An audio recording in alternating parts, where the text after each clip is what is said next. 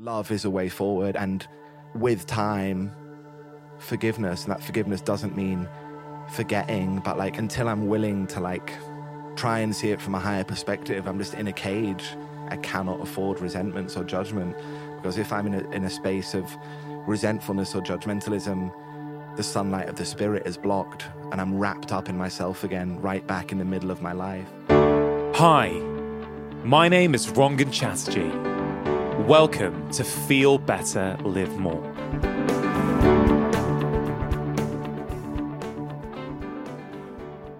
Hello and welcome to another episode of the podcast. You know, I often talk about the importance of pushing ourselves outside our comfort zone. This is a theme that has come up on many occasions in the past with my guests. And I think this week's episode of the podcast is me pushing myself out of my very own comfort zone. I've long held the belief that we can all learn something about ourselves from every single person we interact with. And it's actually through the stories of other people that I feel we can learn the most. And my guest today has a really powerful story to share. Now, he isn't what you would necessarily call one of my typical guests. He's not someone who would be considered an expert in a particular area of health, nor would he put himself out there as an expert, yet I think he has some wonderful life wisdom to share that we can all take something from. He is the incredible singer-songwriter, Benjamin Francis Leftwich. Now, I've been a big fan of Ben's work for many years. I've always loved the soulfulness and the raw emotion in his voice. And Ben actually came into the spotlight in 2011 when his debut album, Last Smoke Before the Snowstorm, came out. And one of the tracks from that album, Shine, was officially Spotify's most addictive song of 2014. It was the track that was repeat played most often that year. His brand new album, his fourth one in fact, To Carry a Whale, has just been released. And it's actually the very first album that he has recorded entirely sober. And this struggle with addiction is actually at the heart of Ben's story. You see, Ben and I begin this conversation by talking about the disconnect between success and happiness. And, you know, at the peak of his early fame a decade ago, Ben confesses that contentment still eluded him. You know, he just wasn't happy. He had success, fame, opportunities, and Ben acknowledges all of this, but he still couldn't shake that feeling of being uncomfortable in his own skin. There was a hole in his heart that he just could not fill. Now, in Ben's case, it was drink and drugs that he tried to fill that hole with. But as we discuss, addiction comes in many guises. And I think to some degree, we're all seeking to fill that hole in our souls and try our best to fix whatever we feel is wrong or missing in our lives. And I think, you know, from time to time, we can all feel a certain emptiness. And whether it's alcohol, sugar, caffeine, gambling, sex, shopping, or whatever else we choose to fill it with, I think very few of us are strangers to that feeling. That, of course, is not to diminish what for Ben has clearly been a long and traumatic journey. It's a privilege to hear him share so honestly about his experience, what he's learned in recovery over the past 3 years. And there's so much in what Ben does in recovery, one day at a time, that I feel could be helpful to each and every one of us. For example, we discuss the difference between saying sorry and really making amends. We talk about the importance of connection and community and how those regular meetings that Ben and other recovering addicts used to have in person moved online over the past 12 months and still retain their power. We really do cover so much ground in this conversation. We talk about his music, spirituality, the inherent goodness in people, and his goal of progress, not perfection. And throughout the entire conversation, I was really struck by Ben's gratitude, his energy, and I was really grateful for his authentic and touching words. This is a powerful conversation. I really think you're going to enjoy listening. Now, before we get started, just want to give a quick shout out to one of today's sponsors. Good quality sleep is critical for so many different aspects of our health, physical, mental, and emotional. We know that everything feels better when we've slept better. our mood, our focus, our energy, as well as our ability to interact with our loved ones. Now, one of the biggest obstacles to sleep these days is light. Too much artificial light in the evenings and not enough natural light in the days. And in the UK, as we move towards summer, the days are getting longer. We've been exposed to daylight much earlier in the morning and much later into the evenings. And of course, this can make getting good quality sleep harder. We ideally want our rooms as dark as possible in order to sleep. And that is where today's sponsor, BlueBlox, comes in. BlueBlox have a fantastic range of products to help us all sleep better. And I myself actually use a couple of them. They have this fantastic Remedy sleep mask. It blocks 100% of light. It's super comfortable. And compared to a lot of the other sleep masks I've tried before, this one is really breathable and has these smooth contoured edges so that you can easily forget you are wearing it. What I've noticed, particularly at the moment with these light evenings and early mornings, that wearing the Remedy sleep mask is helping me get more good quality sleep.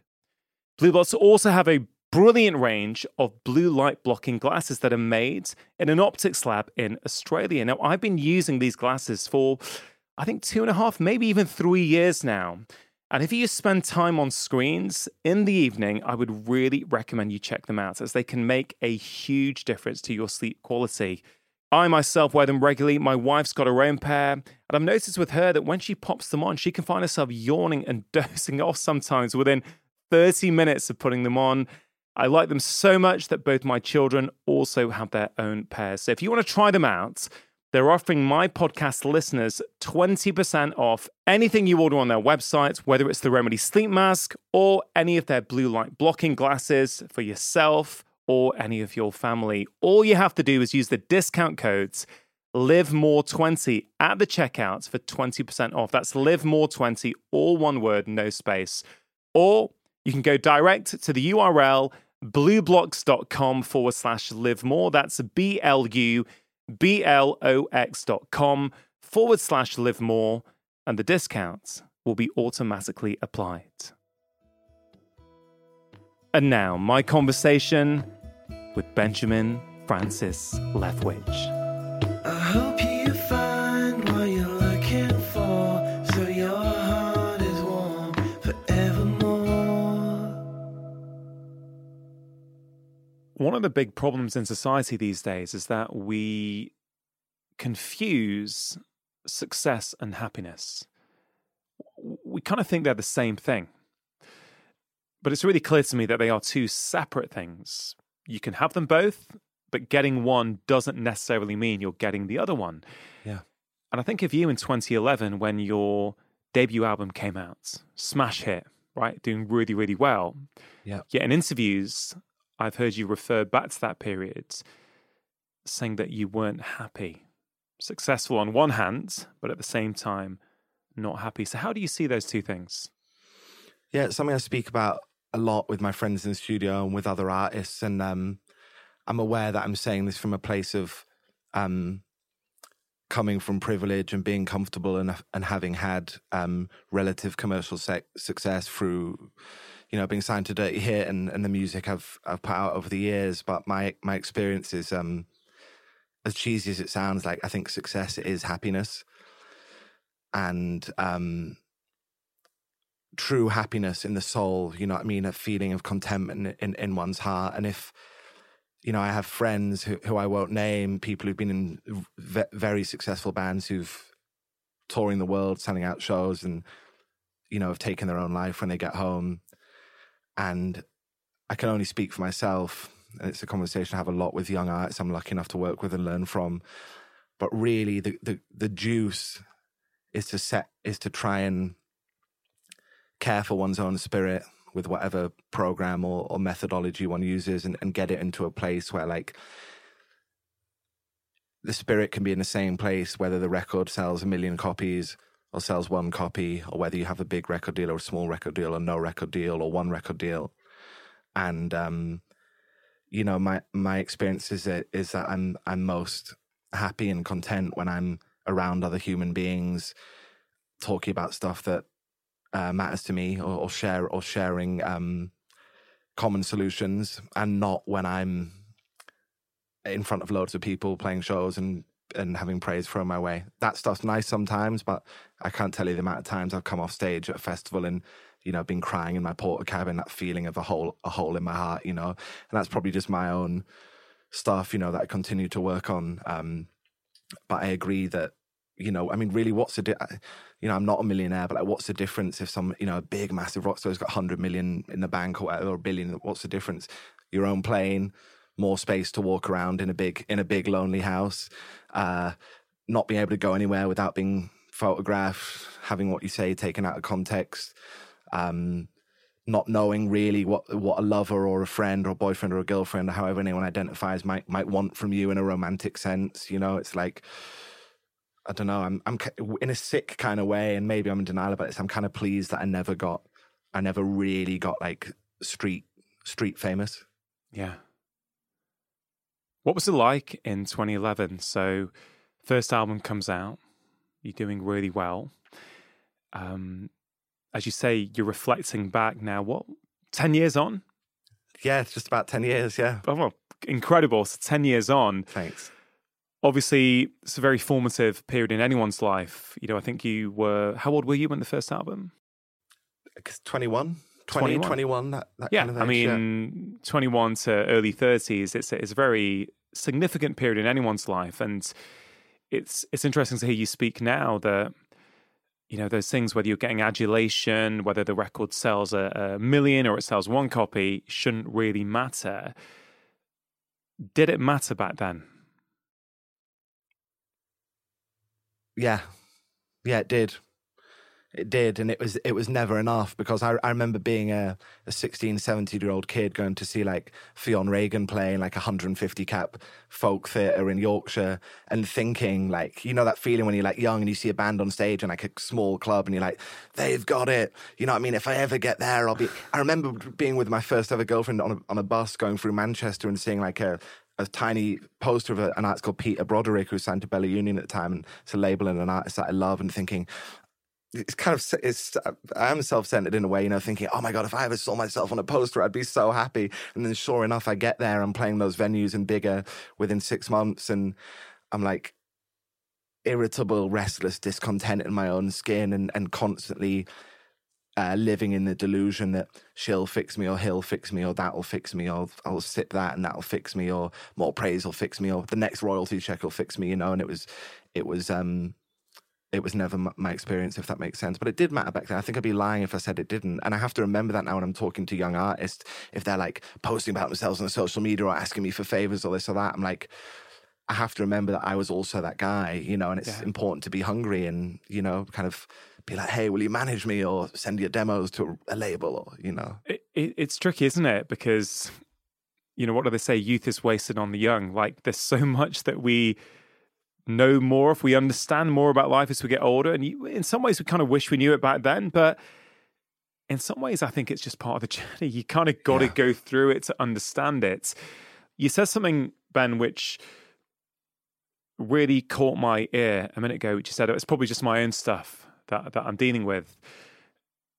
Well, I don't think it is. I think it's universal. I think pretty much all of us have a hole in our hearts, and we seek to fill that hole with whatever we can. And the question is, are we choosing things to fill it that are going to start really, you know, filling it for good? Or are we filling it with like quicksand, that we just get a temporary kind of, oh yeah, that feels better, but then it just seeps right through, and that hole then becomes even bigger, I think, than it was before. Do you know what I mean? Yeah, I think that's exactly right. And I think the problem is when for me at least, I can only speak for myself, you know, I got into the habit of filling that hole in my heart with stuff that I was allergic to, you know, and didn't last.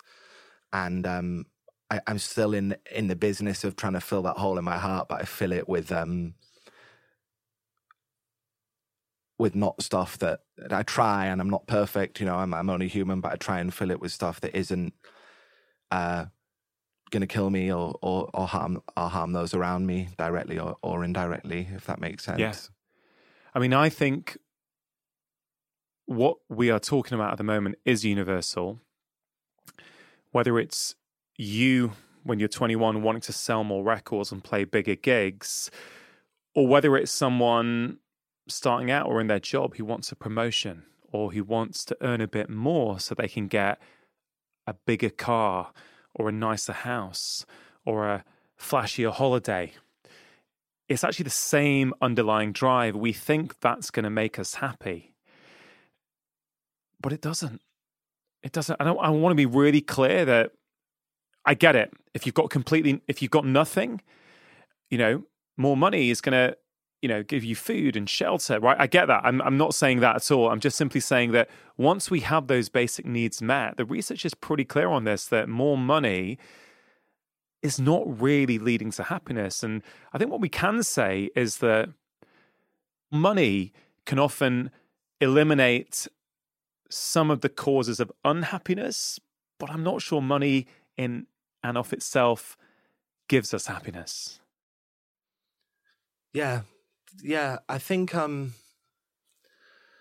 it's a really common misconception that wanting to be secure or have more or be warm or eat or wanting to have sex or be in love or grow, have more comfort, security, wealth even. I think it's a misconception that stuff is a sin. I think they're very human, natural desires that everyone has, and I don't think there's anything wrong with them at all. Again, I can only speak for myself. That the measure of when those desires, how I would put it, get defective or harmful, is when they separate from their intended purpose, and I start putting them right in the middle of my life. I put myself right in the middle of my life, and they become my entire goal of like, I want to get more money, or I want to get more famous, or I want to get more sex, or I want to get more this or that or whatever, and the work that I try and do myself is just to stay right-sized without being cruel to myself. There's nothing wrong with wanting, I want to get a new sofa, cool. Like, I want to get a girlfriend or boyfriend or whatever, like, cool. I don't think those things are sinful or evil at all. But I think some people, for whatever reason, and I consider myself one of these people, kind of those, what I would say, kind of God-given instincts, for whatever reason, run rampage, and chaos can followed in my experience. I was reading the press release for your upcoming album, which, as we record this conversation, I think is out in about, what day are we on? Friday today? 1 week. Yeah, 1 week. In 1 week to go, yeah. Right? So we'll definitely get to that, because I've heard 2 of the tracks so far. I can't wait for the album to come out next Friday. Thank you. And they are sublime, beautiful. They're just so good. But it said in the press release that this is the first album that you've written being sober. And I want to explore that a bit, because, why don't we start at the beginning? What were the problems you were facing? Maybe tell us a little bit about that and sort of where it started and where we are now.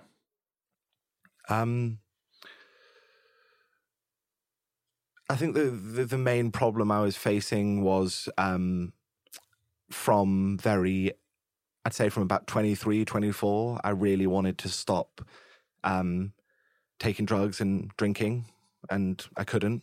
I made every kind of promise in the world. I went to every therapist, read every self-help book, tried new partners, moved to the other side of the world, threw drugs or alcohol into the river or onto the roofs of hotels to try and get rid of it, and would quickly be out there kind of picking it up again or calling whoever to get my fix. And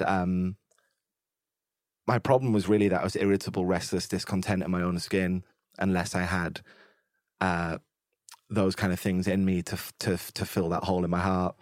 And it was, I went through my life like a tornado. I wasn't present for the people I loved. Like I was emotionally absent from my own life and the lives of most people I met.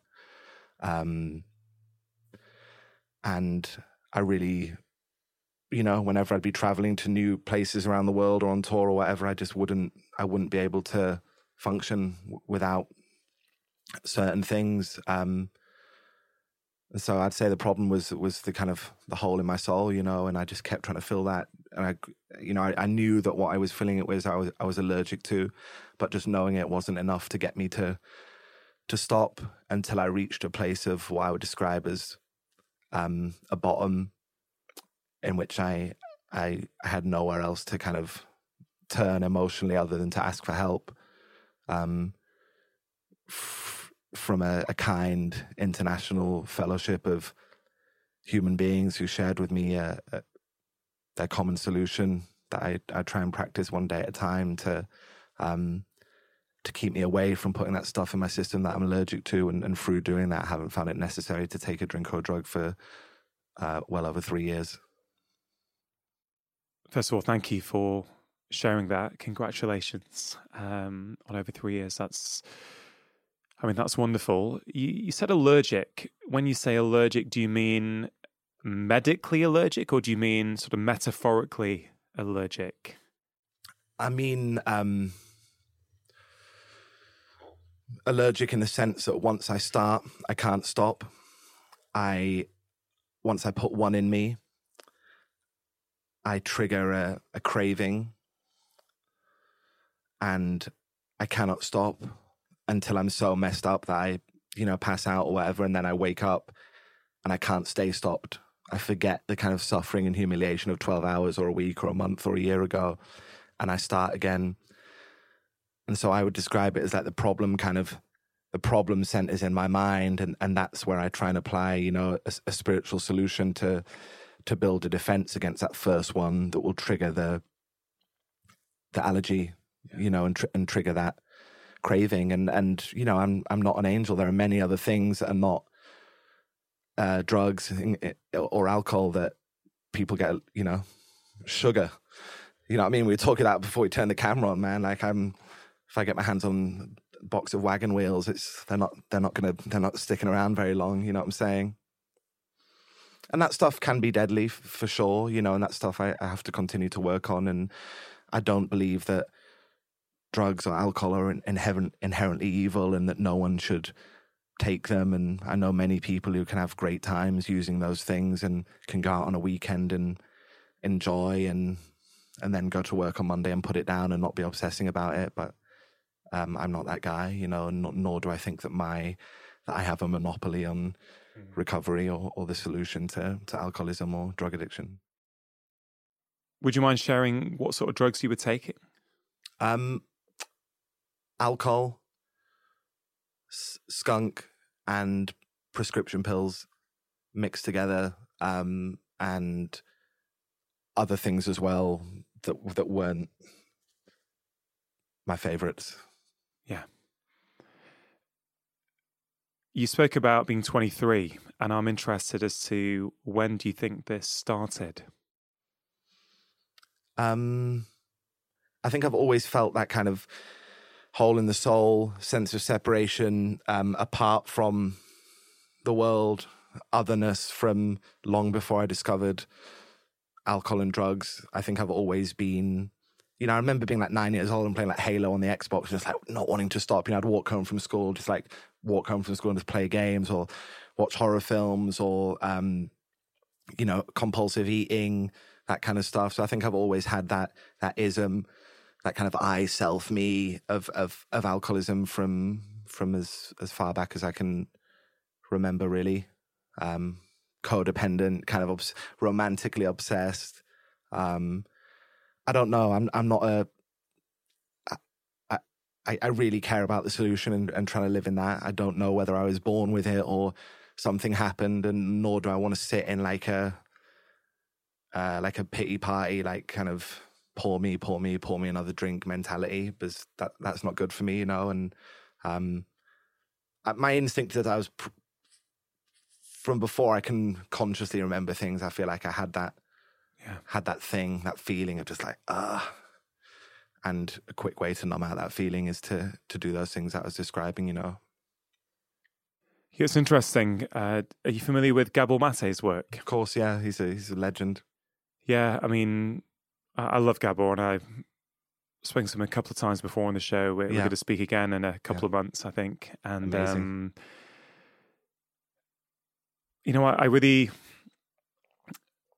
I like his broader definition of addiction, because I think society has had this view of addiction. Oh, you know, drug addicts on the street corner, you know, or the sort of overt alcoholic who can't function in life and, you know, has had to sell their house. You know, these kind of really extreme Sure. examples. And I think we like to make ourselves feel a bit better that, oh, you know, I'm not one of them. Yeah, that's You know, exactly right. I'm not an addict. And, you know, I know in an interview when I was researching you this morning, you said we live in an addicted world. And, you know, Gabor's definition, I think, has sort of three key components. It's it's when we crave something and get a reward from it. It's something that we can't give up. And the third component is where we can't give it up in spite of negative consequences. And once you start broadening out to that, I think it's very hard for many of us to make a case that we all don't have some form of addiction, whether it is, you know, shopping, sex, Instagram, binge watching, you know, whatever it might be, coffee. We were chatting about that before, you know, as well as heroin and cocaine and whatever. You know, I think, and what I love about Gabor's approach is, and it's something I completely subscribe to, it's a much more compassionate approach, you know, not why the addiction, why the pain. And as I think about that and think of you, and I again, I want to be totally respectful of where you are in your journey and what you want to talk about. You know, it doesn't sound as though you were using drugs at the age of 9, right? You were doing that later, and alcohol. But I'm getting the impression that you were sort of felt you were drawn to just chuck yourself into things. Like would you sort of numb out to computer games? Is that how you describe it? Totally, you know, to computer games or, you know, like food, obsessing over girls, porn, video games, anything, you know, anything to change the way I felt. And there were consequences at that young age a little bit, but it was more when I kind of got into the realms of being an adult and was just, if I'd have met you like 4 or 5 years ago and I'd have come to do this, I'd have been, you know, using in your garden, and like I'd have been looking in your eyes thinking like, when's he going to stop talking so I can go and do my own thing? Whether it was you or anyone else. Whether it was you or a label head or an artist or anyone, you know, just very self-centered, you know, and that's not because I don't feel like I became, you know, an alcoholic because I drank or used obsessively or excessively. I think I drank and used obsessively and excessively because I am an alcoholic, you know, and that stuff was the solution to my problem, which is life itself. You know, when I get into recovery, I get surrendered by the bottle or by the bag, and then I think that that's my problem, and I put it down, and I feel worse than I did when I was high, and then I become surrendered by life itself, and I try and pick up some suggestions that other human beings have put in my path to try and get out of the way of myself and live a life beyond my wildest dreams. You know, one day at a time. If I put in the work. How did fame at 21 affect this, would you say? Because, like, I don't know, there's a certain spotlight then that gets put on people, the certain magnification of pressure. You know, I'm not convinced anymore that these things then start afresh. I sort of feel very, very strongly, and I've said this during the last 12, 15 months as well, where people have had to live in very different ways to what they're used to, that, you know, whether it's the restrictions or it's fame or it's, you know, public exposure, I feel it's stress testing the system. It's putting more pressure in, and it exposes like pre-existing faults, I don't mean fault in a blame way, but pre-existing cracks that were already there, I feel it just turns the gauge up so that you can start to expose those. I don't know how that sits with you in terms of what happened. In answer to your question of like how did I find fame and success at 21 or those kind of arenas and what it brought up for me, I think it made me seem to the outside world very functional, and like bar the people who were very close to me, romantic partners or tour managers or promoters or the record label were well aware that there were problems and what on the receiving end of a lot of my kind of nastiness. And but I was sat after I put out my first album. We toured it for 3 years and then finished touring that in like end of 2013 maybe, and for 3 or 4 years I was sat in in an expensive flat in the middle of London by myself with a hole in my heart, filling it with the stuff I'm allergic to, and I think it was hard. It was maybe hard for my own ego and judgment, that judgment that you were talking about, like, well, I'm not on a park bench homeless drinking a bottle of cheap, do you know what I mean? I'm not doing this drug or that drug or whatever. It's the one thing that separated me from starting to live in the solution was my own judgments. I'm not going to go and sit in a church basement with a load of, very judgmental. And actually, it's exactly where I needed to be. But in answer to your question, I think I found it weird. I think in terms of like the little bits of fame, like people coming up to you and like, oh, hey, like I love your stuff. I hope and I think I was always in that realm, gracious with people and like, thank you, I really appreciate that. I really love music, and it was wild to be like knocking around with artists that I'd loved my whole life and becoming friends with people and all that kind of stuff. I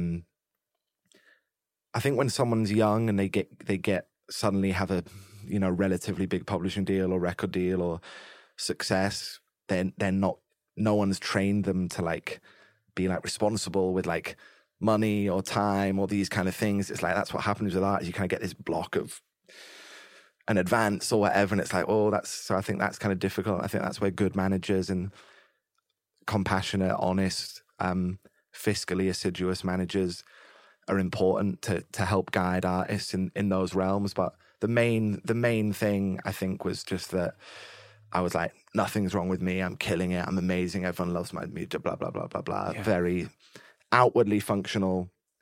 Like I said, sat in a flat in the middle of London with everyone's, I remember being sat in a flat with my friend Cindy, she works for Sony in New York. She texted me, she's like, your song Shine is the most repeat played song in the whole world on Spotify this year. And it just, the whole world, it's like in one ear and out the other. I was like, thanks, man. Back to doing whatever I was doing, not present and escaping and totally powerless. It's interesting that, the theme of judgment, judging other people for the way they're sort of dealing with their addictions. But that ain't me. I'm in my, I've got a big single, I'm getting my nice pads, and we can tell ourselves so many stories about our lives, and I can guarantee, Ben, that there will be hundreds of people listening right now who are in the same position, and what you just shared probably was like straight to their heart, and they thought, you know what, that's kind of me. Maybe not with the big album and the big song and that, do you know what I mean? But their version of that in their life, sure, man, it's there. It's everywhere. Everywhere you look, that stuff is there. Yeah, and I hope something we talk about or that I say might be useful and goes without saying. Like, if anyone is, people can find me easy. Like, if they ever want to chat, but if anyone feels like they're at a bottom and wants to like speak about, would be interested in hearing some of my story or the solution, just hit me up. I've done that plenty of times, speaking to other people, and it might help me more than it helps them. That's where I've been trained in recovery. I keep what I have by giving it away. I mean, it's incredible. Being a service to others is like the antidote to deep, long introspection and getting too self-focused. it's the simplest, and I don't think it's the quickest antidote to getting out of that. Do something for somebody else. Yeah. Just finishing on judgment. I think we're an incredibly judgmental society. I have been very judgmental in the past. It is something I actively try and catch myself on. I do find I'm becoming less and less judgmental by the day. It feels really good. And I realize that at the root of judgment is a feeling of inadequacy, either when we're judging other people or when we harshly judge ourselves. It's a feeling that we're not good enough, we're inadequate. And I remember at school, I grew up in Manchester. Well, I grew up in South Manchester in Cheshire. Went to school in Manchester, secondary school. Big, academically, very driven school. Big football culture in Manchester, so, who you support is a big part of your identity at school. And, everyone loved football or seemingly was into football. I don't think it's quite the same thing. But what was interesting is how judgmental we were, and I probably was, of young footballers who were caught doing all kinds of stuff in nightclubs when they were 18, 19, right? And, slapped on the front page of the Sun or the Mirror, basically just destroying these people. And then if you think about it, you think, I don't know, if you've left school, you're at 16, you're with a club, you're training all the time, you suddenly are getting 30 grand a week. I kind of challenge many people not to make a few mistakes. What has your relationship been to judgment, would you say? I agree with what you're saying. It comes from a place, for me, I can only speak for myself, but from a place of my own low self-esteem or feelings of inadequacy. The one thing that separated me from getting clean and sober for a long time was my own judgments, exactly like you were talking about 15 minutes ago. I'm not that bad. Those young footballers that you're talking about, they've got cameras on them all the time. How many of us human beings can truly say that we've been spiritually fit 24 hours a day? I don't know anyone. I don't even know, spiritual leaders or religion. You hear story. When that story about the monk came out and he's like flying around in private jets, like smoking blunts in jets. So I was like, damn, this is, you know what I mean? It's like wild. And like, a phrase I really love is like, but for the grace of God, there go I. And I use the word God with a small g, but like, that's me, the seconds and inches, like, of causing chaos and being in the wrong place at the wrong time. And I think a lot of young kids, man, like if they had cameras on them all the time, filming, and then they had that one inappropriate joke they made, or that one stupid decision they'd made, or that one awful thing that they'd done, filmed, written in bold capitals and slapped on the front of the Sun, then everyone would be under the bus. And that's not to excuse anyone's harmful behaviors, my own included, but I think like love is a way forward, and with time, forgiveness, and that forgiveness doesn't mean forgetting, but like I know in my life when like, and I won't mention names, but there are people like family stuff where I feel like people have done like serious harms to me in the same way that I have to other people, and like until I'm willing to like try and see it from a higher perspective, I'm just in a cage, and that's a big thing. And, for people in recovery, like I cannot afford resentments or judgment, because if I'm in a space of resentfulness or judgmentalism, the sunlight of the spirit is blocked and I'm wrapped up in myself again, right back in the middle of my life. And I've got 15 years of field research that tells me that my self-reliance and me running purely on my own power leads me to the doors of a treatment center, feeling suicidal, having burnt down my life. My self-reliance has failed me in that respect, and I need to quit playing God. What I mean? Let's talk about recovery, because as you say, you're over 3 years clean, and there's a real authenticity speaking to you, which I love, and I've got to be honest, I find quite rare these days. You've come to my house. We've had a drink of water, sparkling water, just to be clear, and a hot drink as well. And we've been chatting, and I have been struck by your humility, your gratitude, your authenticity. I really have. It's been a really lovely energy to be around. Thanks, same to you. And is that something that was there pre-recovery, or do you feel that is something that recovery has given you? I don't believe that anyone is born like sinful or evil or defective or nasty. I think there were probably, I believe that deep down in every, man, woman and child, or however anyone chooses to identify, that there's the fundamental idea of good or God or spirit. So I think, it's funny that I've met a few artists like recently I'm writing with and stuff. And I met you back in the day, like 10 years ago at a festival. You sat with me. You signed my, when people occasionally, I'm not saying like everyone's saying it's amazing, but they don't. But like, I'm kind of shocked when I hear that sometimes. They're like, "Oh man, you were so nice to me 10 years ago." I'm like, someone's like, "I met you 10 years ago." I'm like, "Oh my god." So I think there were parts of it, yeah. But it's definitely a practice that recovery has given me,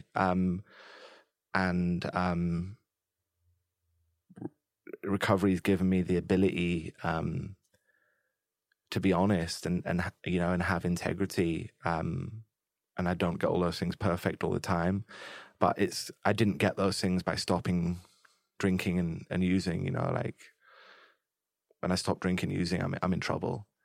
And I got those things by picking up the solution and, the process of clearing the channel between me and whatever that thing is that's been there the whole time that I was standing in the way of. I don't know if that answers your question quite. No, it's, it does. And it's, it's fascinating because all that goodness is there within all of us. And somewhere along the line, we go off track, and actually, a lot of what we're trying to do when we're trying to find ourselves is just kind of return back to who we already were. Patient-wise, I've been involved with lots of people who've been struggling with various addictions. I know some people really well, some good friends who have had very public battles with addiction. Rich Roll, a good friend of mine, fellow podcast host, he's been on the show 3 times, and we've spoken about his journey with alcohol. Yeah, and he's a legend. He is. Yeah, he's a legend. He's amazing. And what's really interesting is that I find, like even someone like Russell Brand, who I've not had on the show yet, I hope to in the next few months. Yeah. But I'm struck as someone who has never been down that path. Now, I'm very clear, it doesn't mean I've not had addictions. I absolutely have. Yeah. But as someone who's, I guess, not hit that rock bottom in a way in terms of, let's say, alcohol or drugs, and has then had to go into a formal process of recovery, what I'm struck by is when I talk to people like you or Rich Roll, or I see Russell Brand speak, what I often see are people who really get life, who, by going so extreme in one direction, they seem to have more of a realization of what truly makes us tick and makes us happy than people who've never been to that extreme, who just sort of slightly off the edges. What goes on there that gives people these really great principles to apply in their daily life? Because I actually think we could all probably learn from them. Yeah, I'm no expert on recovery or those beautiful 12 suggestions. But I think the thread that connects those three, me and those guys who talk about, who I love, and many people in recovery, of course, love, is like we've all, I can only speak for myself, I imagine that they might say a similar thing, is we've all been at the point of surrender and accepting that by myself, I am powerless over this thing that I'm allergic to, and that my self-reliance and self-will has failed me, and I desperately need new management. And I make that, and by new management, I don't mean, just to be clear. Sorry, Mark. You're happy with your manager? Yeah, I love Mark. Shout out to Mark today here. You know, but just knowing that I need it isn't enough. I then have to, I make that contract saying, you know, making a decision to turn my, you know, my thoughts and my actions and my will and my life over to that place. And then, but just doing that isn't enough. You know, I could say, like, if I said, oh, you know, God, I'd really love a sip of coffee right now, then I don't, you know, it'd be cool if it did, but the coffee, my cup here isn't going to like magically like come up and come into my hand. You know, I need to do the work to like, to clear that channel and gain access to that thing that I believe has always been there. And some of that work is, you know, you used the word, you know, you've used a few like kind of spiritual terms, and getting honest with myself, with another person, making amends to people I've harmed, not saying sorry. I've said sorry a million times. I'm sorry, man. You know, amends, and then what's the difference?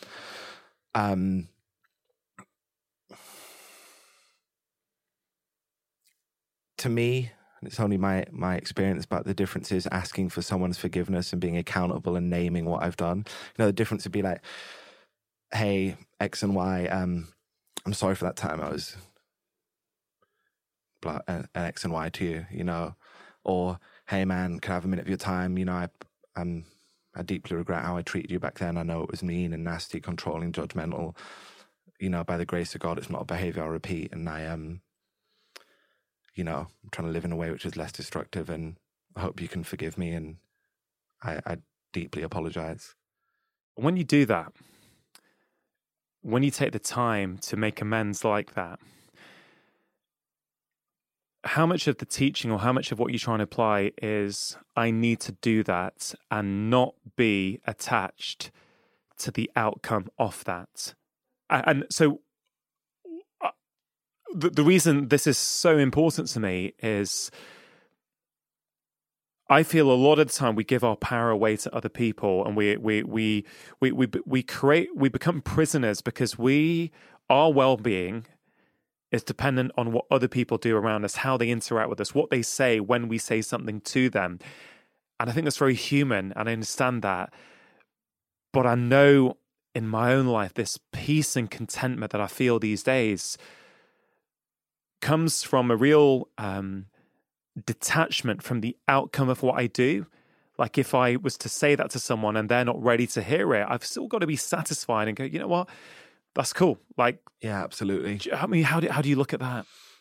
That situation you're describing does happen regularly in with me and some of the guys I'm lucky enough to work with.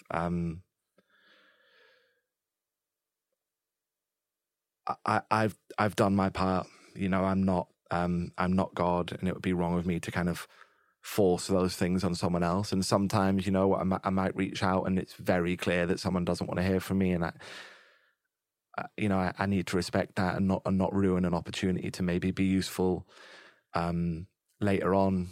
But I'd say, and people are well within their right, you know, to not want to speak or not want to talk. That's absolutely fine. But my experience has been that 95% of the time, I'm amazed at how willing people are to hear something like that, or even amazed that they're like, Ben, like, what? We were 15, you know, like, or, you know. And I need to be careful as well, not to go in and try and seek praise and adulation for, like, you know, going and sitting down with someone and being like, I'm enlightened, you know what I mean? Yeah. Because I'm not, you know. A couple of things there. One is that I've gone through nerves at times before you coming up, right? Because it's not really nerves, but just like an apprehension at sometimes thinking this is a health podcast, right? I want to help inspire people to live better lives. And it started off, I would talk to, experts in their field. Yeah. And I've branched out loads of times, but I want to branch out more and more because I feel what I want to do is take health outside the health space. Like, I think health is life. Health is everything. We take our health with us in every interaction that we do. And I feel that we learn through storytelling, we learn through other people. Every single human being has got a story that we can learn something from. Not only am I incredibly inspired by you as an artist and a songwriter, but there's always something about your warmth when you, I think, first messaged me on Instagram a couple of years ago that I liked that energy. And what you said there about trying to make amends rather than saying sorry, I think I'm always trying to think, how's this relevant to someone who doesn't feel they're an addict? But I really see a parallel in relationships where, let's say, I don't know, two partners, husband, wife, whatever, where there's a bit of friction and you're trying to make an apology. But if the apology doesn't go down the way you want it to, it's not worth trying. Yeah. They're so common, these little traps that people fall into. Yeah. I have fallen into them in the past. But when you can kind of break free from that, and I think that it's those words, honesty and integrity.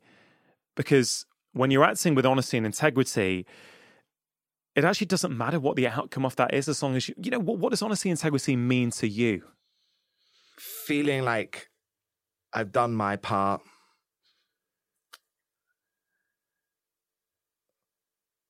Without trying to manipulate or control the outcome. And that has come from a place of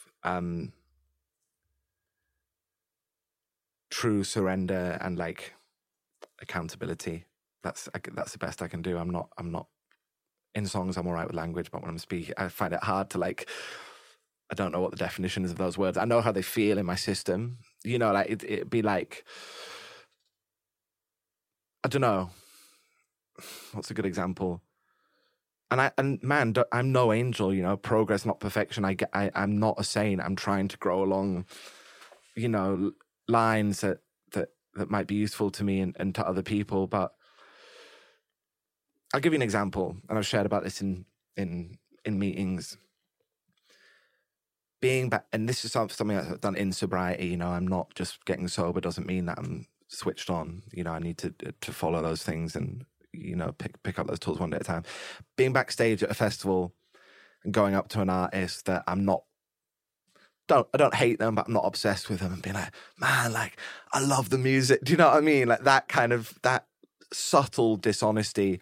Or being at a soiree and, London, you're at the Soho House or Ned, and he's like, yo, Rongan. It's like, yo, and there's famous people there and presenters and, someone they've got money or whatever. You know what I mean? That kind of stuff, and being like, hey, that.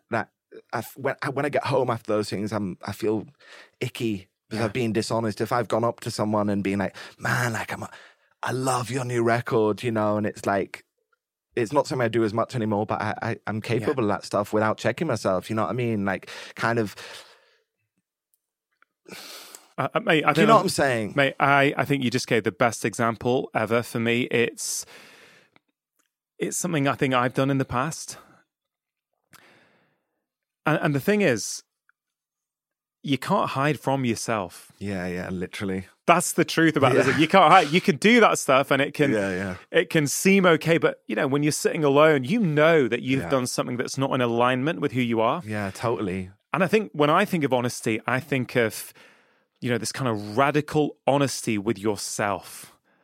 It's that honesty with yourself. You're like, what? If you've got weaknesses you're trying to work on, don't try and kid yourself as much as possible that you don't have them. Accept them, acknowledge who you are, but then also try and show up in the world as a respectful, humble human being. But by showing up in the world a certain way doesn't mean you've sorted all that stuff out. And this is something I've been wrestling with over the last few months as and I was telling you before, I've just submitted the first draft of my next book. This is the most raw, personal, and I think it's the most honest.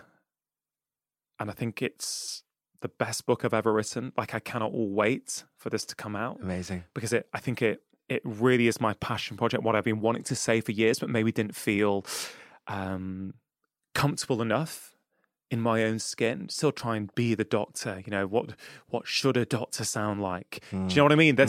And it's a term that I've been thinking about and been writing about, and I'm bringing it up because I kind of feel something you said, that even when you're mentoring young artists, or what the example you shared about this kind of fake praise to someone, hey man, I really love your work, even though you don't need to say that. You could just say, hey, how's it going? Do you know what I mean? Yeah, exactly. And performative authenticity, right? We're thinking about the word authenticity, and I've been thinking about this whole concept of, particularly around social media, I think there is a performative authenticity sometimes on social media. It's so hip and cool to be authentic that I think we have totally misrepresented the word. So, and I think people are doing this without even realizing it. They're sort of minimizing sometimes privilege, sort of over-exaggerating sort of insecurities and weaknesses. And I was chatting to my wife about this last week when I was just finishing off this bit. I was trying to chew over a few ideas, and we were basically just saying that, or the conclusion was, I actually think it's very, very hard to be authentic on social media. I think the platform, it celebrates inauthenticity, but I really feel that the danger is that you start to change that photo a little bit because you look a little bit better, right? This is quite an extreme example because we all do that to a certain degree. But once you start doing that, or you start to tell a vulnerable story that's not really the truth, but it's what the platform wants, and you see this everywhere, then the problem is that you get love and validation for a person who you're not. And therefore, you're incentivized to keep portraying that person online, but meanwhile, inside there's a little shell of a person. And I was chatting to someone yesterday about this, who literally, high-profile influencer, opening up. I won't say who it is. They're saying, yeah, my life online, I know it looks like I'm having a whale of a time, but my life is broken. Yeah. And you think, how many of us are looking at people like that? And I don't know, I'm fully articulating my thoughts on that, but I don't know what you would say to any of that.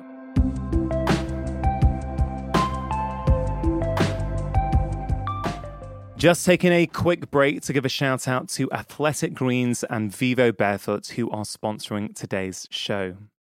Nutrition, of course, is a crucial ingredient for our health. It matters for our physical health, but also for our mental and emotional well-being as well. When we feed ourselves the right nutrients, our brain functions better. We've got more energy, we've got more focus, and it can really improve our moods. Now, Athletic Greens make one of the most nutrient-dense whole food supplements that I've ever come across. It contains vitamins, minerals, digestive enzymes, prebiotics, probiotics, and I myself take it regularly. Now, I would accept in an ideal world, everybody should get all of their nutrition from real whole food. But the truth is, as I have seen time and time again with many of my patients, that a lot of us struggle to consistently do that. That is why I am a big fan of good quality whole food supplements like Athletic Greens. So if you want to take something each morning as an insurance policy to make sure that you are meeting your nutritional needs, I can highly recommend it. For listeners of the show, if you go to athleticgreens.com/live more, you can access a special offer where you get 10 free travel packs with your subscription. You can check it out at athleticgreens.com/live more. This show is also brought to you today by Vivo Barefoot. Now, Vivo Barefoot make barefoot minimalist shoes, and I myself have been wearing their shoes for over 8 years now, well before they started supporting my podcast. And they really have transformed my own life, as well as that of my family, many of my friends, and a lot of my patients. You know, you can experience so many benefits when you transition to minimalist shoes like Vivo's. You can see improvements in back pain, hip pain, knee pain, foot pain. And you can also get this real increased enjoyment of movement, because when you're walking in minimalist shoes, it makes you much more mindful of the experience as you feel much more connected to the ground. Now, wearing them is super, super comfy. And there's new research now from the University of Liverpool that shows simply wearing Vivos for your daily activity for about 6 months. So I'm not talking about running, right? You can run in them if you want to, but I'm just talking about working in them, walking in them, going to the shops in them, right? Simply doing that increases your foot strength by almost 60%, which is absolutely incredible.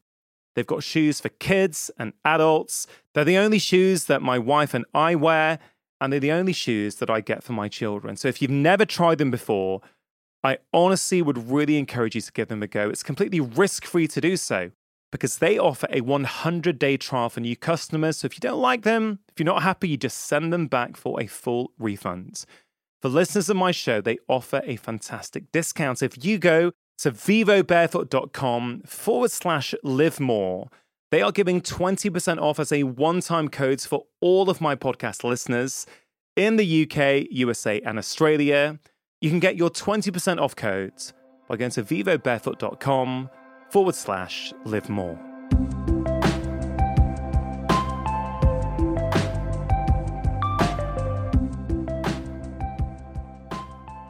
I can only speak for myself, but I think living and dare I say, even monetizing a dishonest representation of oneself, which I have done before, will slowly eat your soul. But like you say, you got nowhere to, even when you get home, even if you get home, you're in a £1 million bed in a $100 million mansion, you're lying in bed and there's nowhere to hide. But inside, there's that voice inside going, you're really pulling the, you can't escape it. You can't escape that spirit, it's just like, I'm here and I love you, but like, what are you doing, Ben? Do you know what I mean? Like, I do that, it's like editing pictures and stuff. I mean, everyone does it, but it's, there's a lot of sick people, me included, like just kind of, I hope that kind of stuff, I feel like it's starting to get into its death roll, and I'm lucky enough to work with like young, 19, 20-year-old artists who are right at the front of that social media, very credible, extremely gifted, kind young humans, and they're so inspiring to be around, man. They're like so on top of this stuff and aware of it. That's awesome. They're almost like post cancel culture. Do you know what I mean? They're like post self-obsession or something, like they're so I'm like, this was not the way 10 years ago. They're so fresh and hardworking and kind and compassionate and gifted, and yes, in the artistic communities we're generally all kind of like, left-leaning, but they don't get into the hatred and the judgment that so many people can get into, which for me, when I'm in a place of judgment, when I'm on that throne, it's like it's a cold seat. For someone like yourself, whose debut album blew up, okay,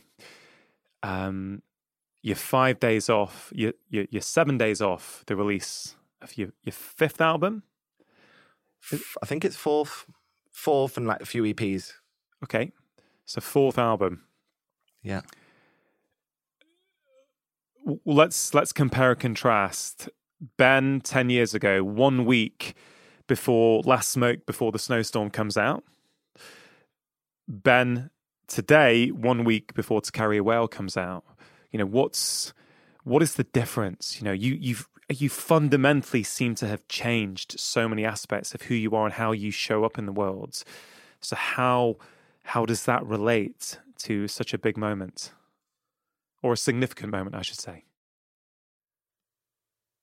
I think the first thing that comes to mind is that I'm more awake. This time 10 years ago, I was probably backstage at a festival, drunk or on drugs and not awake, not really bothered. A big difference that I feel is like I'm more in love with songs. Like I've always loved songs and been in love with it and kind of been addicted to music in a way, but I feel way more in love with like songwriting and more here for it. I remember being like for like 1 or 2 days clean sober, being like, oh my God, I'll never be able to write a song again. But my experience has been that I feel like I've become a better songwriter, a better listener, more empathetic around artists, more grateful to learn from them, even if they're at the start of their journey. I'd say I'm just more awake. But it's funny I think all artists will relate to this, but it's funny with releasing an album, like to everyone else it's new, but to me it's like a year old. You know, you must have that with books. Right? It's like I'm already writing for the next one. Do you know what I mean? I've already got a Dropbox folder of songs and bouncing them with my manager, and I'm grateful to put it out to the world. And I know it's part of the kind of game of the music industry, and I'm really proud of it. And the difference is I was more awake for the creation of this album as well. Like me and my producer, Get Cape, Wear Cape, Fly, like we left no stone unturned, you know, like I know other humans who worked on the album as well who are too many to mention, but they're incredible and I'm eternally grateful to them. We were really focused. We were like, I want to be a 10-track album. It's going to be called To Carry Away. It's going to be about living with this thing that I live with and that it's heavy, but it's also, you know, it's kind of like a beautiful thing to be aware of. And we got rid of a lot of like big-ish, whatever that means, you know, songs that like publishers loved and stuff from the albums. It wasn't true to the message of this. It didn't make sense in the thematically in the context of the album.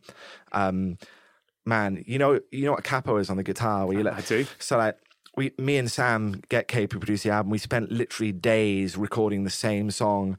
And I was like, no, the capo's wrong. We did it all, recorded the drums, guitar, vocal, like move the capo down to 4, move it up to set. You know, we were like... To suit your voice or to suit the tonality of the song?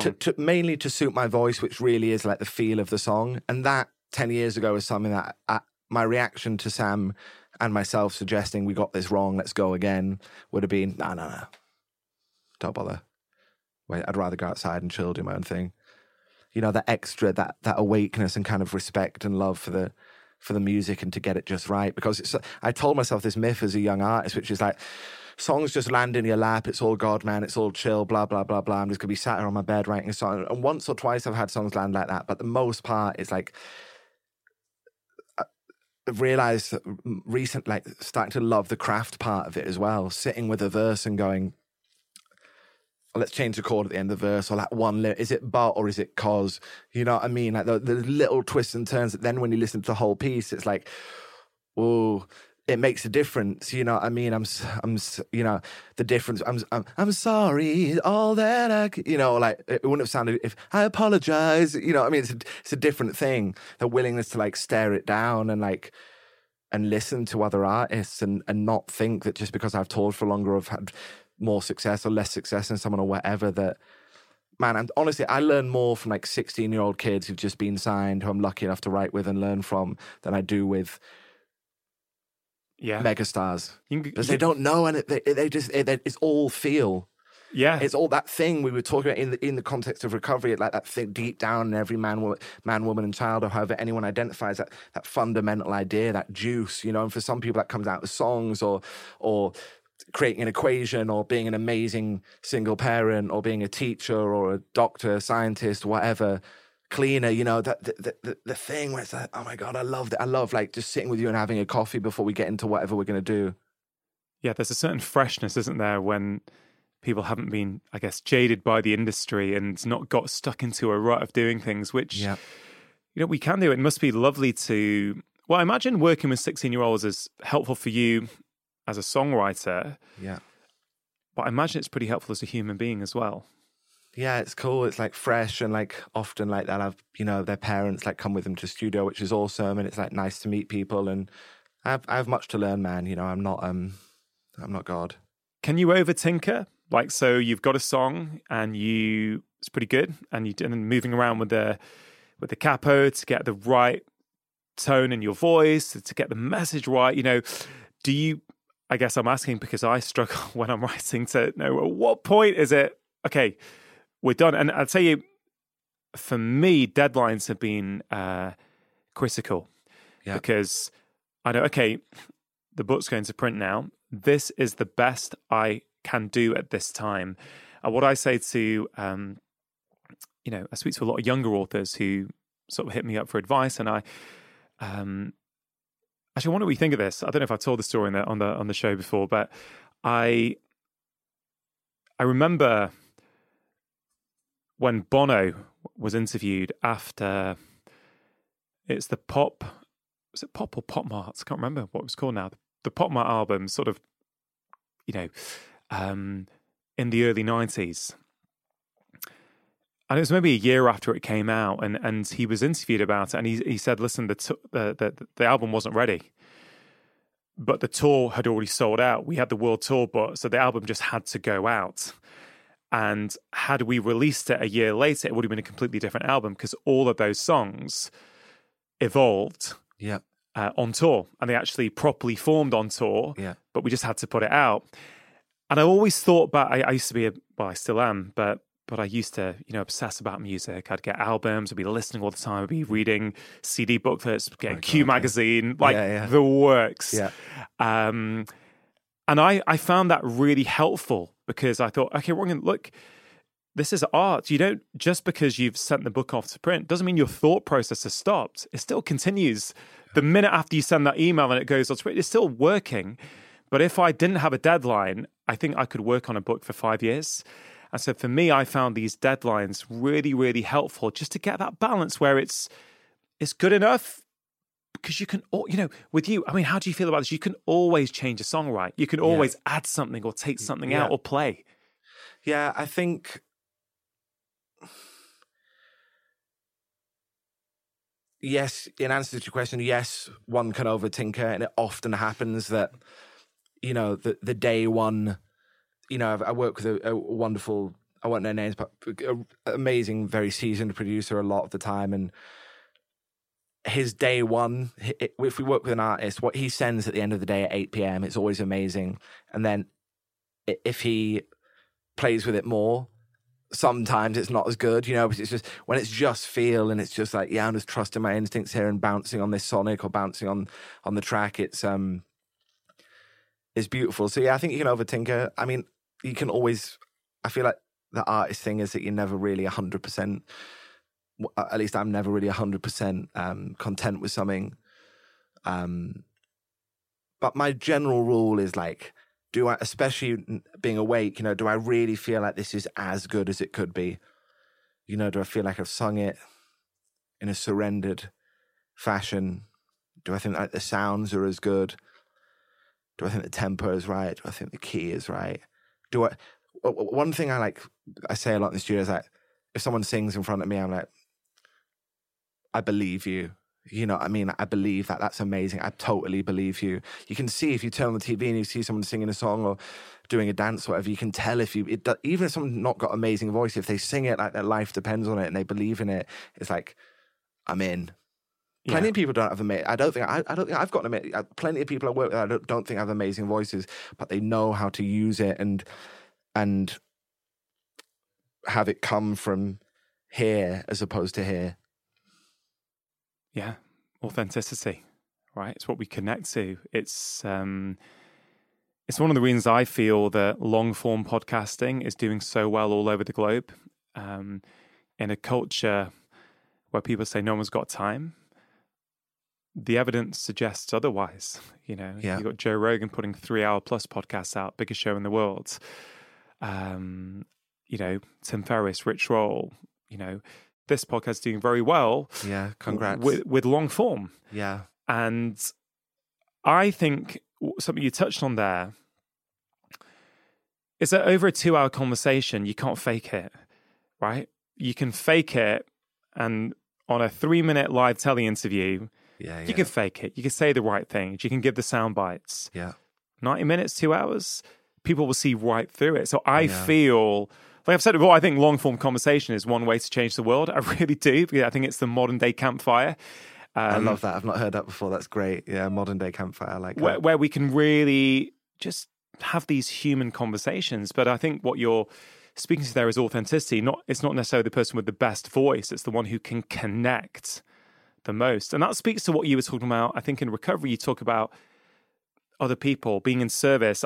One quote I've written down to yourself was, you've said before that a dangerous place for you to be is when you think you can do everything by yourself. Yeah. Yeah, I do. I think my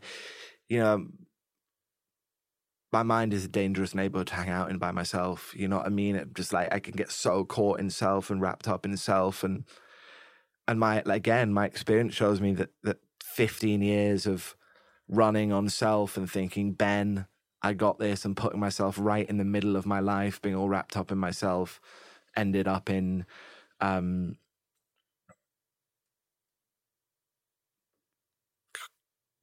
just continual heartbreak for me and those people around me, you know. And that is not to say I'm always free of that now, but it's, you know, I'm human, but it's less by not trying to manipulate and control and run the show myself, you know. I mean, I'm no longer playing the director, casting everyone around and saying go here, you know. I'm just like, Yeah. What will be will be. It might not be. It's not going to be on my time, but that's okay, you know. Given that you've been sober for 3 years now, and given how important being around with, connecting with other people is, have the last 15 months of these distancing restrictions, how have they been for you, and has it made recovery even more challenging?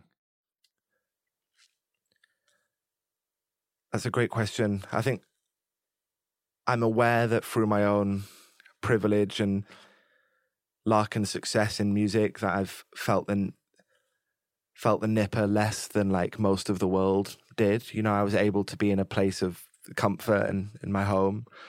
And for that, I'm, you know, grateful and privileged. And it wasn't as challenging as I thought it would be. The community moved onto Zoom. The community of kind human beings who share their common solution with me, you know, one day at a time, and who I help occasionally, all moved onto Zoom. And I know people personally, people I've been texting when I was on the train today who hit their rock bottom in the pandemic and got sober on Zoom by being broken enough to follow suggestions. And also, you know, it can be nerve-wracking for someone to walk into a church basement or a community hall or whatever the place might be. You know, on Zoom, you know, everyone's got different opinions on this, and I'm no expert on recovery or on music or on health or medicine or anything, but I've seen people come in and get sober on Zoom, broken enough to like let go of their own ideas and follow suggestions. And some of those people are my closest friends. I was texting a friend of mine in Nashville before I came on here, and I'm looking forward to when stuff goes back face to face, you know. But the recovery road that I'm on is very democratic, and stuff is done by group conscience and vote and nothing. There's no leader or no dues to pay or fees to pay, or there's no like God, you know what I mean? Like there's no, by God I mean like there's no like figure who's like, I am the boss of this place, you know. It's all like everyone's got a voice, and we constantly speak about when it's right and appropriate to go back into in-person gatherings. And you know, and it's in some of the stuff, you know, a few in-person things have started to open up, and the kindness I see is incredible, you know. So obviously when it's a lot of time in London, I don't know where the government restrictions are at with stuff, but it's like only 15 people can be in a room. Well, what happens if 15 people who have got 20 years clean and sober go to a room to meet to engage in recovery, and a newcomer who's drunk comes outside the meeting? Are they going to get turned away? And that would never happen, you know, because I've seen old timers be in meetings and a newcomer comes and there's not space for them. The old timer walks out and go, you take my seat, you're more important here. That's incredible. Do you know what I mean? So there's stuff to discuss with like when we're going to go in person or not, but you know, I'm no expert. In answer to your question, I've actually started going to spending more time in and around. I already spent a lot of time there, but I can go every day, 24 hours a day. I could go if I wanted, you know. It's incredible. And Zoom, you know, yeah, we can get stuff done. I miss the kind of smell of coffee and, you know, like the kind of romance of meeting spaces. But you know, we're trying to be we're trying to follow rules and not play God anymore, and not do exactly what we wanted to do, you know, for me at least, which is do exactly what I wanted to do regardless of if it harmed other people. And, you know, people in recovery working an honest path, hopefully are out of the business of putting themselves in the middle of their own lives.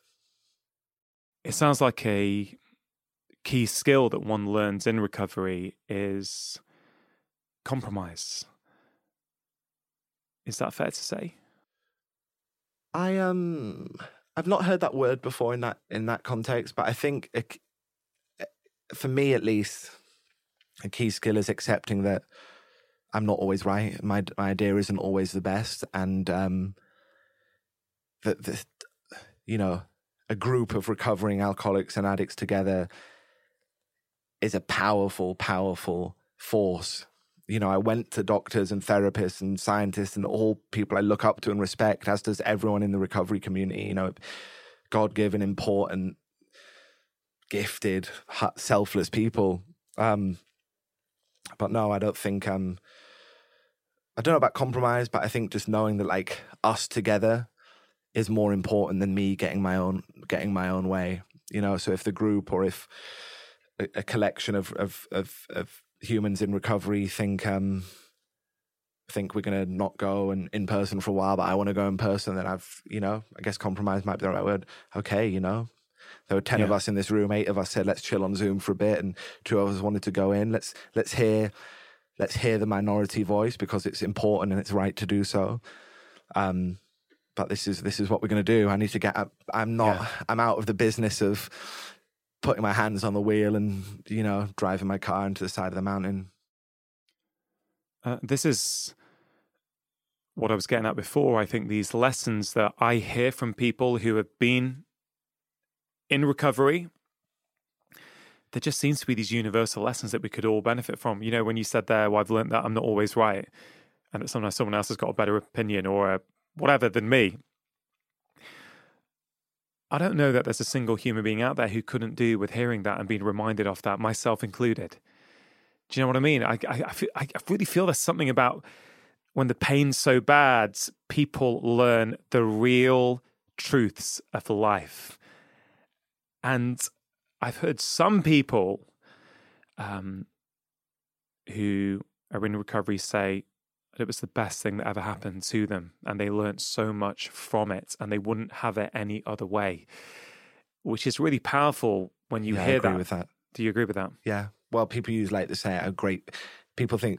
If someone doesn't really understand it, might think people are nuts, but like you'll hear like, I'm a grateful alcoholic or I'm a grateful addict, those kind of sayings a lot. And, I needed every,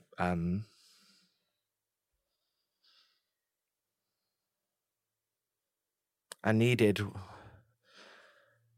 the harms that I caused and the harms that I did to myself, and every drink I ever had to get to that point, and in my case, every drug as well, to get to that point of surrender. Just like my self-reliance is failing me here. I will fail to manage my own life. I cannot stop when I want to. I cannot stay stopped once I'm stopped. Once I start, I have little control over the amount I take. And I'm failing at playing God and being the director of the show. I'm just grateful to be where I am, and I'm not an expert. I don't think it's for everyone. I have no monopoly on recovery, and hopefully something I say might be useful, but sometimes people are only in your life for a reason or for a season, right? And it is hard sometimes, like, think like, oh God, we were in love, or like, I miss that person and that's done. If only we could know each other now. I'm different, that can be a little tricky to accept that they're probably people who I'm in love with, or have a big love for in my heart that I probably won't see and may not see or speak to again in this life.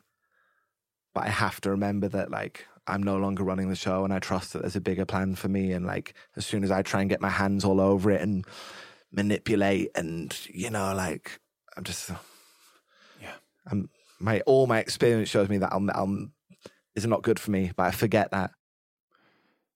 You've used the term God a few times in our conversation. Another term that I've really enjoyed hearing is spiritually fit. And I'm interested in how you would see yourself. Are you religious? Are you spiritual? How do those things fit together for you? I definitely don't think I'm spiritually fit 24 hours a day. What does it mean, being spiritually fit? For me, it means being out of the way of myself, being willing to trust that there's a greater plan for me, and to not put my hands all over it, to not be in the business of judgment, to not be in the business of manipulation and control, to not be in the business of dishonesty. I believe that there's a God.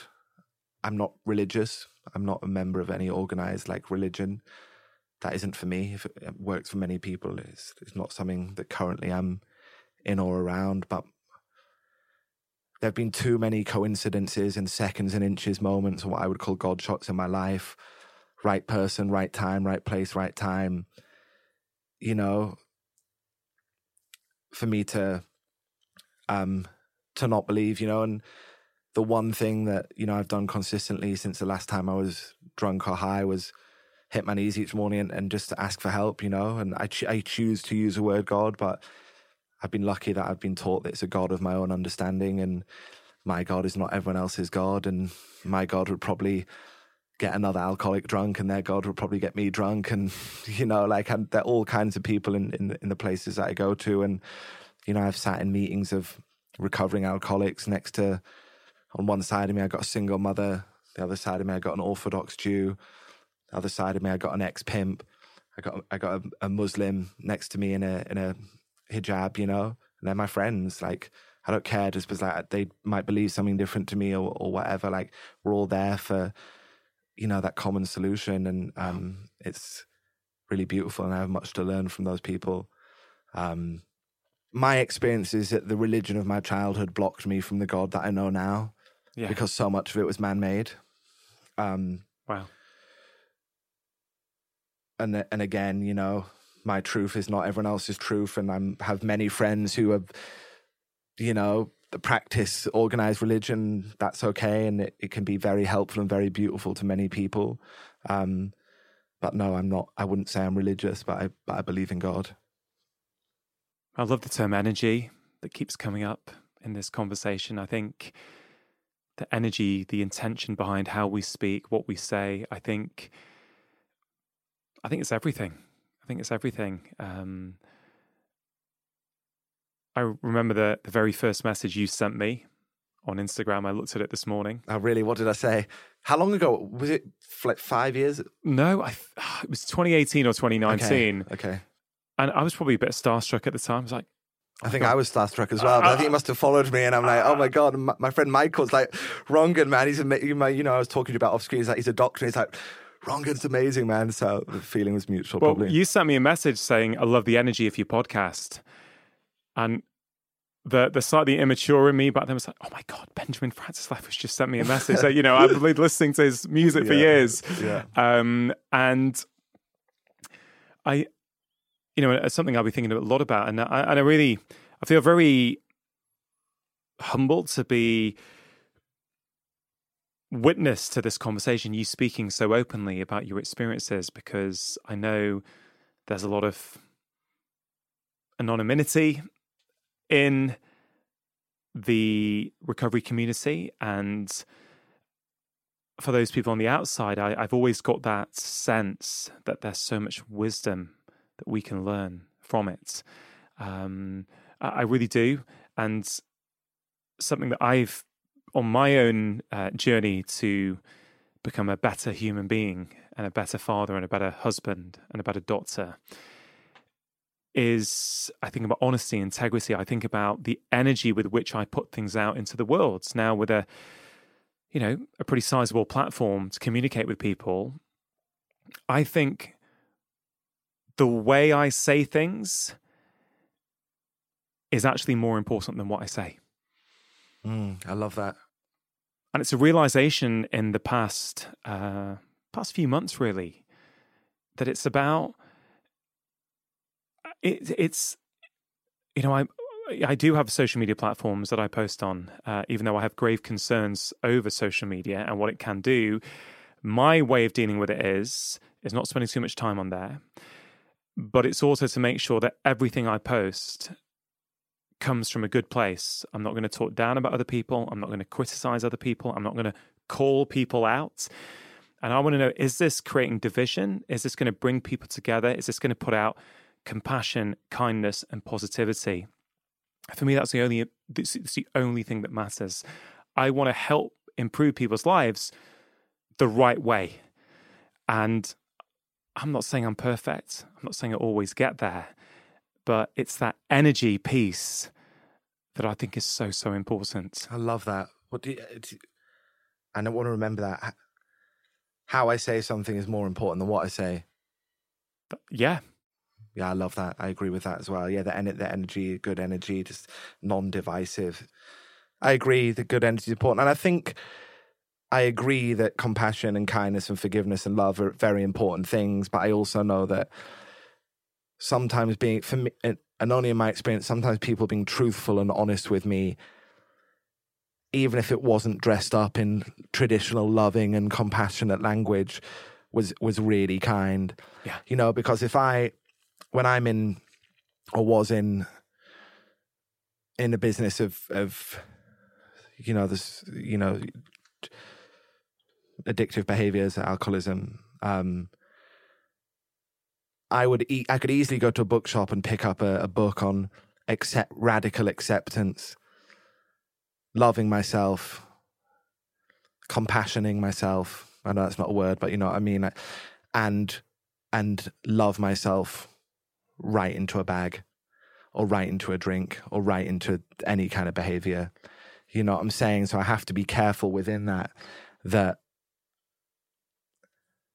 while, yes, I agree those things are incredibly important, and, you know, one of the things I've been taught in my path of recovery is that love and tolerance of others is our code. But I have to also remember in that my powerlessness over alcohol and drugs, and not think, Ben, you've really done great. Be kind. You know, 3 years into recovery, you put out an album, you're writing with all these artists, doing great. Be kind to yourself, and be compassionate to yourself, and really give yourself a treat. Go and buy a 12-pack of Red Stripe and a bag of drugs. And I will do that. And you know, I can only speak for myself, but I can be very sneaky as an alcoholic or addict. If I'm not picking up the solution that I've been taught by kind human beings in recovery, that's what I'll do. And that's what I did for 7 years, you know, reading all kinds of self-help books and all this kind of stuff. And like, for many people, self-help is a brilliant, beautiful thing. But, you know, people get caught in the language and semantics of stuff, but actually self-abandonment, there's juice there as well, in like service. Yeah. Your third album was called Gratitude. Yeah. Gratitude is such a powerful emotion and sentiment. Yeah. And I know many people in recovery talk about this a lot. Why did you call it Gratitude? That album was, for 90% of it was written in 2017, end of 2016 to 2017. And I called it Gratitude because I was at the moment, I hadn't got clean and sober yet, but I was at the moment of surrender and awareness that I was surrounded in grace, and I just hadn't seen it. You know, the title for that originally came from, I was on tour in the States at the end of 2016. I was on like a 2-month tour out there. I was with my friend Jake, who was on tour with me. I had a tour manager called Michelle, sound guy called Ryan, and I fell off playing in Dallas, Texas, and in a place called Deep Elm in Dallas, Texas, and I fell off. Not fell off the stage, but I was just wasted on stage. Played a show. It was fine. Went into the garden and was chain smoking cigarettes and having a drink. And I met a woman there, and I said, "Can I get you a drink?" She said, "No, I haven't drank in 5 years." I said, "Why?" She said, "I've been there and done that."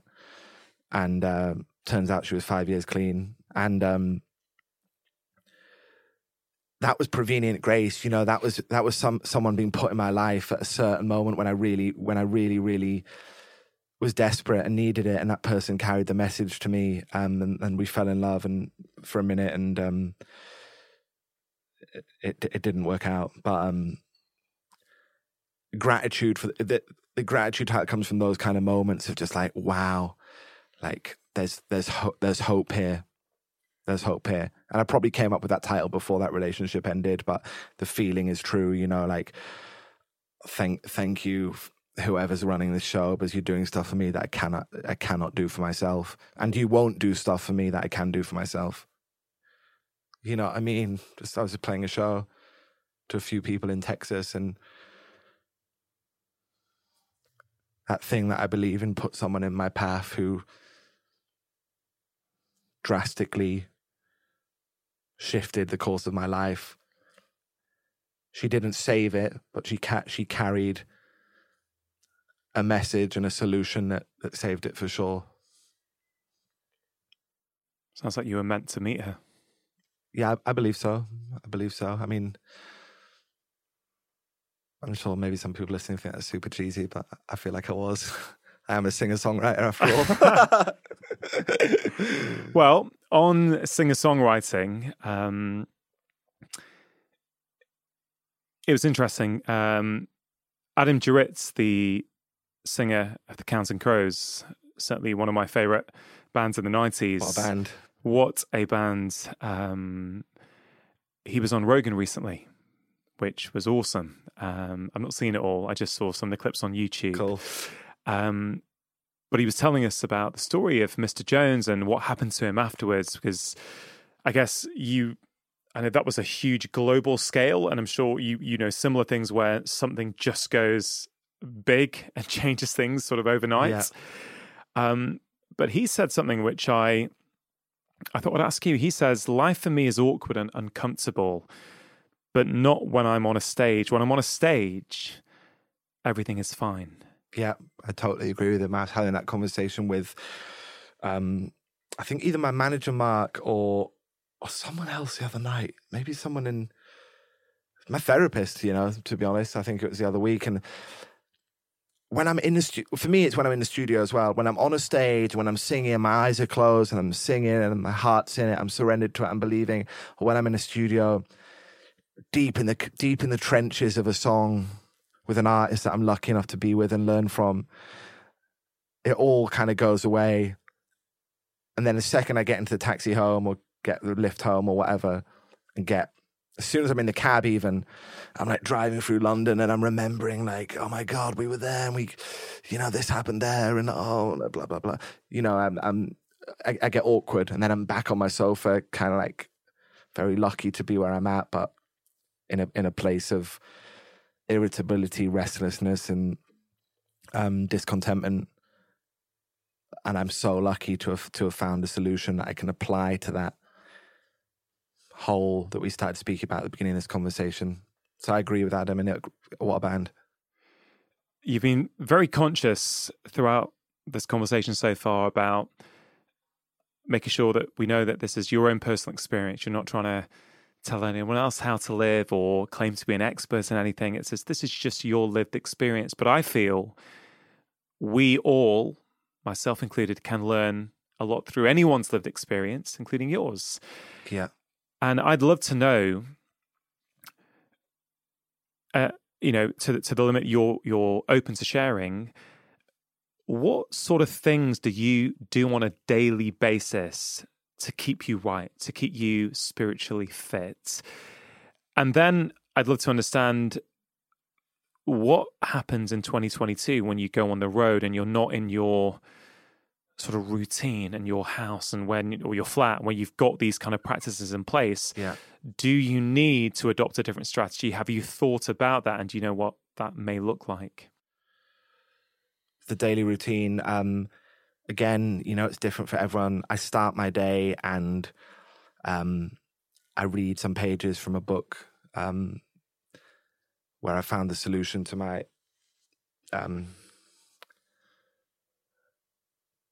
problem.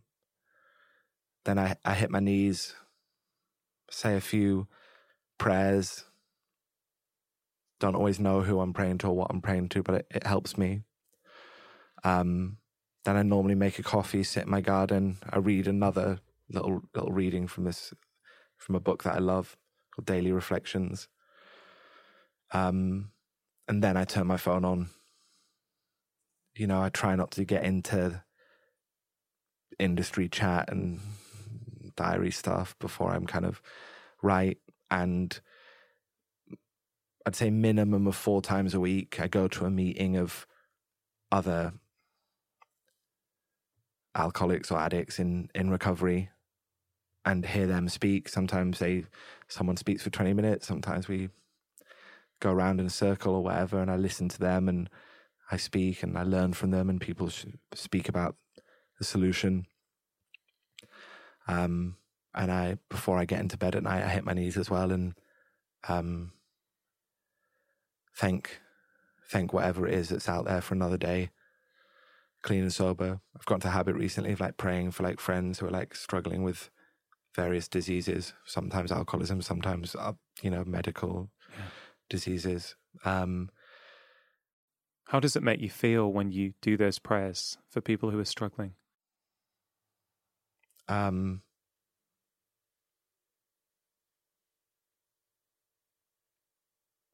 More peaceful than I was before I said the prayer. And hopefully useful. I often call a man in America who takes me through the suggestions and shares with me the solution the solution that he has found and that I have found to alcoholism. Those are the things that come to mind in terms of like routine. I've toured America and Europe and UK and maybe somewhere else sober. So I can answer your second part of the question. I go to meetings of recovering or recovered alcoholics and addicts. On the road? Yeah, in America every night because the meetings are everywhere. And in the UK when I can. But I wouldn't leave it longer than a few days. And I listen to other people who've had similar stories, sharing their experience, strength and hope. And I just stay right in the middle of the bed with that stuff when I'm on the road. And I call others and try and help others, be of service to others, and as well as call my man in America. Man, I've so enjoyed speaking to you. Thank you, you too. Towards the end of this conversation now, I would just love to talk about your music. I've said it at the start, but I think it's incredible. Thank you so much, man. A few of my friends, it's actually one of my best mates who I told I'm speaking to you today on the podcast. He's like, no way, man, no way. One of his tracks is like our family favorites on our Spotify playlist. We all listen to it. Bless him. But, your music is touching a lot of people. And I heard the 2 new tracks. The first one, Cherry in Tacoma. There's a couple of lines in it I love. It's always a risk pinning my happiness on a kiss. One shot wonder. I don't even know what it means, right? But I just hear it. I go on my walks and I listen. I go, I don't know what exactly he's saying, but the energy just hits me. Yeah. Thank you, man. That's really a song about my own issues around codependency and, like we speak about earlier, kind of thinking that anything I can do to not really be honest with myself, to not really look inward, if I fly across the world to Tacoma and go bowling and, watch a movie and sit in her garden by the Pacific that the song talks about, I'll be happy, and it's a big risk because I've tried that a couple of times and I'm not yet, I haven't become enlightened. It's kind of how we started, right? Success and happiness. We think that's going to give it to us. Yeah. It's a risk. It's a risk. Yeah, a big risk. Yeah. You know, the insanity of across the Atlantic or the Pacific, you know what I mean? It's like, left to my own devices, I'll tell myself that those kind of journeys are really wonderful ideas. And sometimes they can be, and for some people they can be, you know, but it's a song about codependency and a crazy journey to Tacoma, which I think sounds beautiful to sing. If I look at my diary for 2022, one of the early dates I've got in is your tour. So Thank you, man. Oh, listen, I got to say thanks again. Look, Thank you, man. You're a week away from a big release. I can't wait for the album to come out. I hope I get to play some of these tracks on my Radio 2 show because I think they're great. Thank you, brother. I think your songs help people, honestly. I think your songs tell stories that people can see themselves in. And, you know, if I'm feeling down and I put on some of your music, it always... It's funny, it doesn't necessarily in that, oh, it's an upbeat song, lift my mood. No, it's by connecting with the emotion I'm feeling, it makes me feel... You know, you feel less alone and less isolated. You feel, oh, there's someone else out there. You know, Thanks, yeah. It's incredible. Thank you. I feel like that when I listen to music as well. There's incredible power. And just to sort of finish off, and I'm aware you do not consider yourself an expert, but I'm going to ask this nonetheless. This is called Feel Better, Live More. Because when we feel better in ourselves, we get more out of life. And so I'd love if you have any final thoughts to share with the audience over, you know, you've been through a huge roller coaster of a journey. You're still on a journey like all of us. Yeah. But have you got any sort of words of, I was going to say words of wisdom, but let's take the pressure off. Have you got any thoughts that you want to share with people who feel inspired by your story and go, you know what, I can see a bit of myself in Ben. I want to start making some changes in my own life. Do you have any words you want to share with them?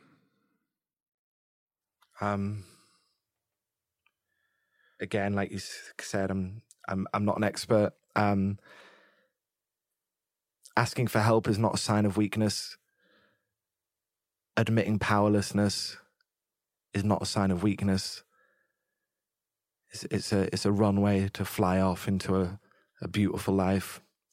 If one is needing and willing to do that work, and getting around a community of people who have identified their problem and are willing to name it for what it is, accept it, surrender to it, ask for help around it, and do the work on it, is not a sign of weakness. It's a beautiful thing. And my experience won't be for everyone's, and I have no monopoly on recovery or the solution. But when I accepted I was powerless, I couldn't stay stopped, and that my life was unmanageable, that was a point in which I could then progress into finding new management and clearing the channel. And thanks, Ben. Thanks for coming on the show. Thanks for sharing your story. I really would urge everyone listening, watching this right now, to check out the new album, To Carry a Whale. If you like streaming, it's everywhere. If you like me and want to get the CD and the vinyl, you can do that as well. But I really do think your music moves people. Thanks. And I hope everyone who listens to my show gives it a chance and gives it a listen. And see you on the road. Thank you so much. God bless you. Really hope you enjoyed that conversation, and please do let Ben and I know what you thought on social media.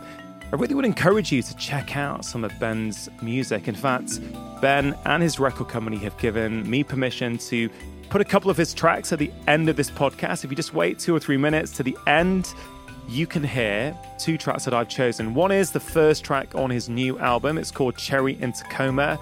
It's absolutely gorgeous. And then I've decided to play Shine, which is that big hit that was Spotify's most addictive song of 2014. So do please listen to the end, see what you think of those tracks. And if you like them, you know, check out Ben's new album, To Carry a Whale, and check out his earlier stuff as well.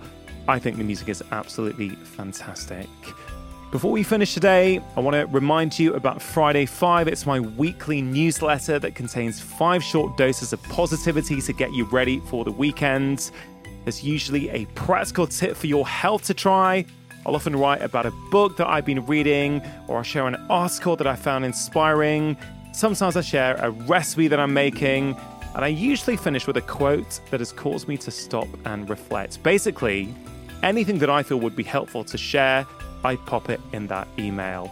I get such wonderful feedback from my Friday 5 readers. Many of you tell me that it is one of the only weekly emails that you actively look forward to receiving. So if that sounds like something you would like to receive every Friday, you can sign up for free at drchatterjee.com/Friday5. And if you enjoyed listening to the podcast, if you found the content useful, please do share it with your friends and family. You can do this on social media, or alternatively, you could just send a good friend of yours a link to this episode right now, along with a personal message. Please do also consider leaving a review on whichever podcast platform you listen on. And of course, please do support the sponsors. You can see the full list of discount codes at drchatterjee.com/sponsors. Thank you so much for taking some time out of your week to listen. Please do press follow on whichever podcast platform you listen on so you'll get notified when my latest conversation comes out. And always remember, you are the architects of your own health. Making lifestyle change is always worth it, because when you feel better, you live more. And to finish off this week, I leave you with 2 sublime tracks from Benjamin Francis Leftwich, Cherry in Tacoma, followed by Shine.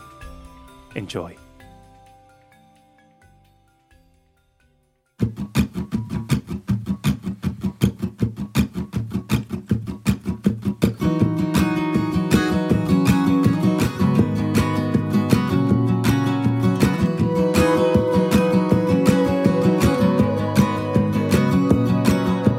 Cherry, I flew all the way out to Tacoma to tell you that I died to get to know you.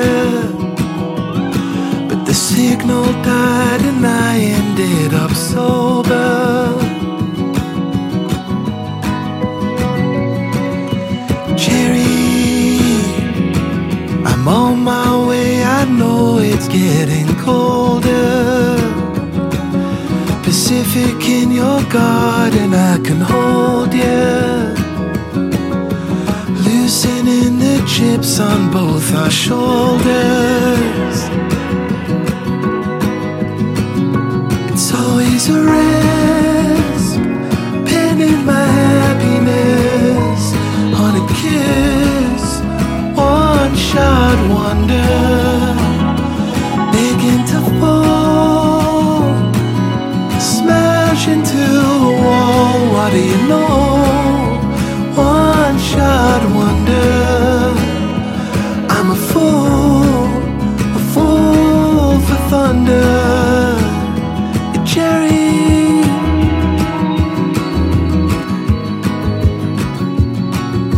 Cherry, we could break the ice with bowling or a movie.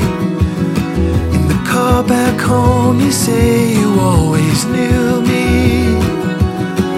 And all about the pain that feeds the beauty. It's always a risk, pinning my happiness on a kiss. One shot wonder, begging to fall, smack into a wall. What do you know? One shot wonder. I'm a fool for thunder. Saw your picture and I fell to the river from the well, swimming for Canada. Single bed to the abyss. It's always a risk, pinning my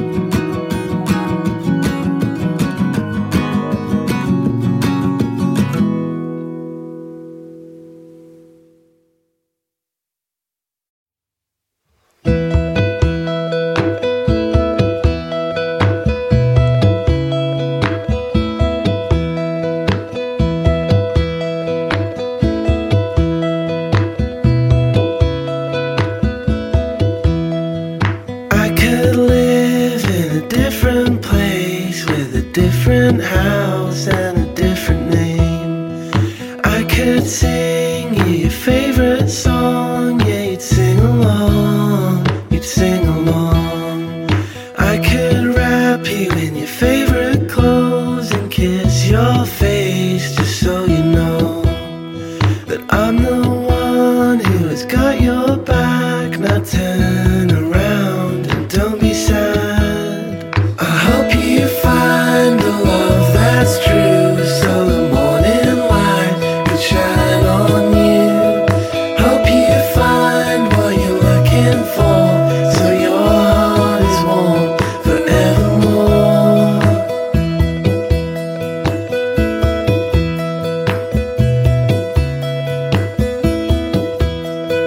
I could fly you away with me to the furthest place you'll ever be.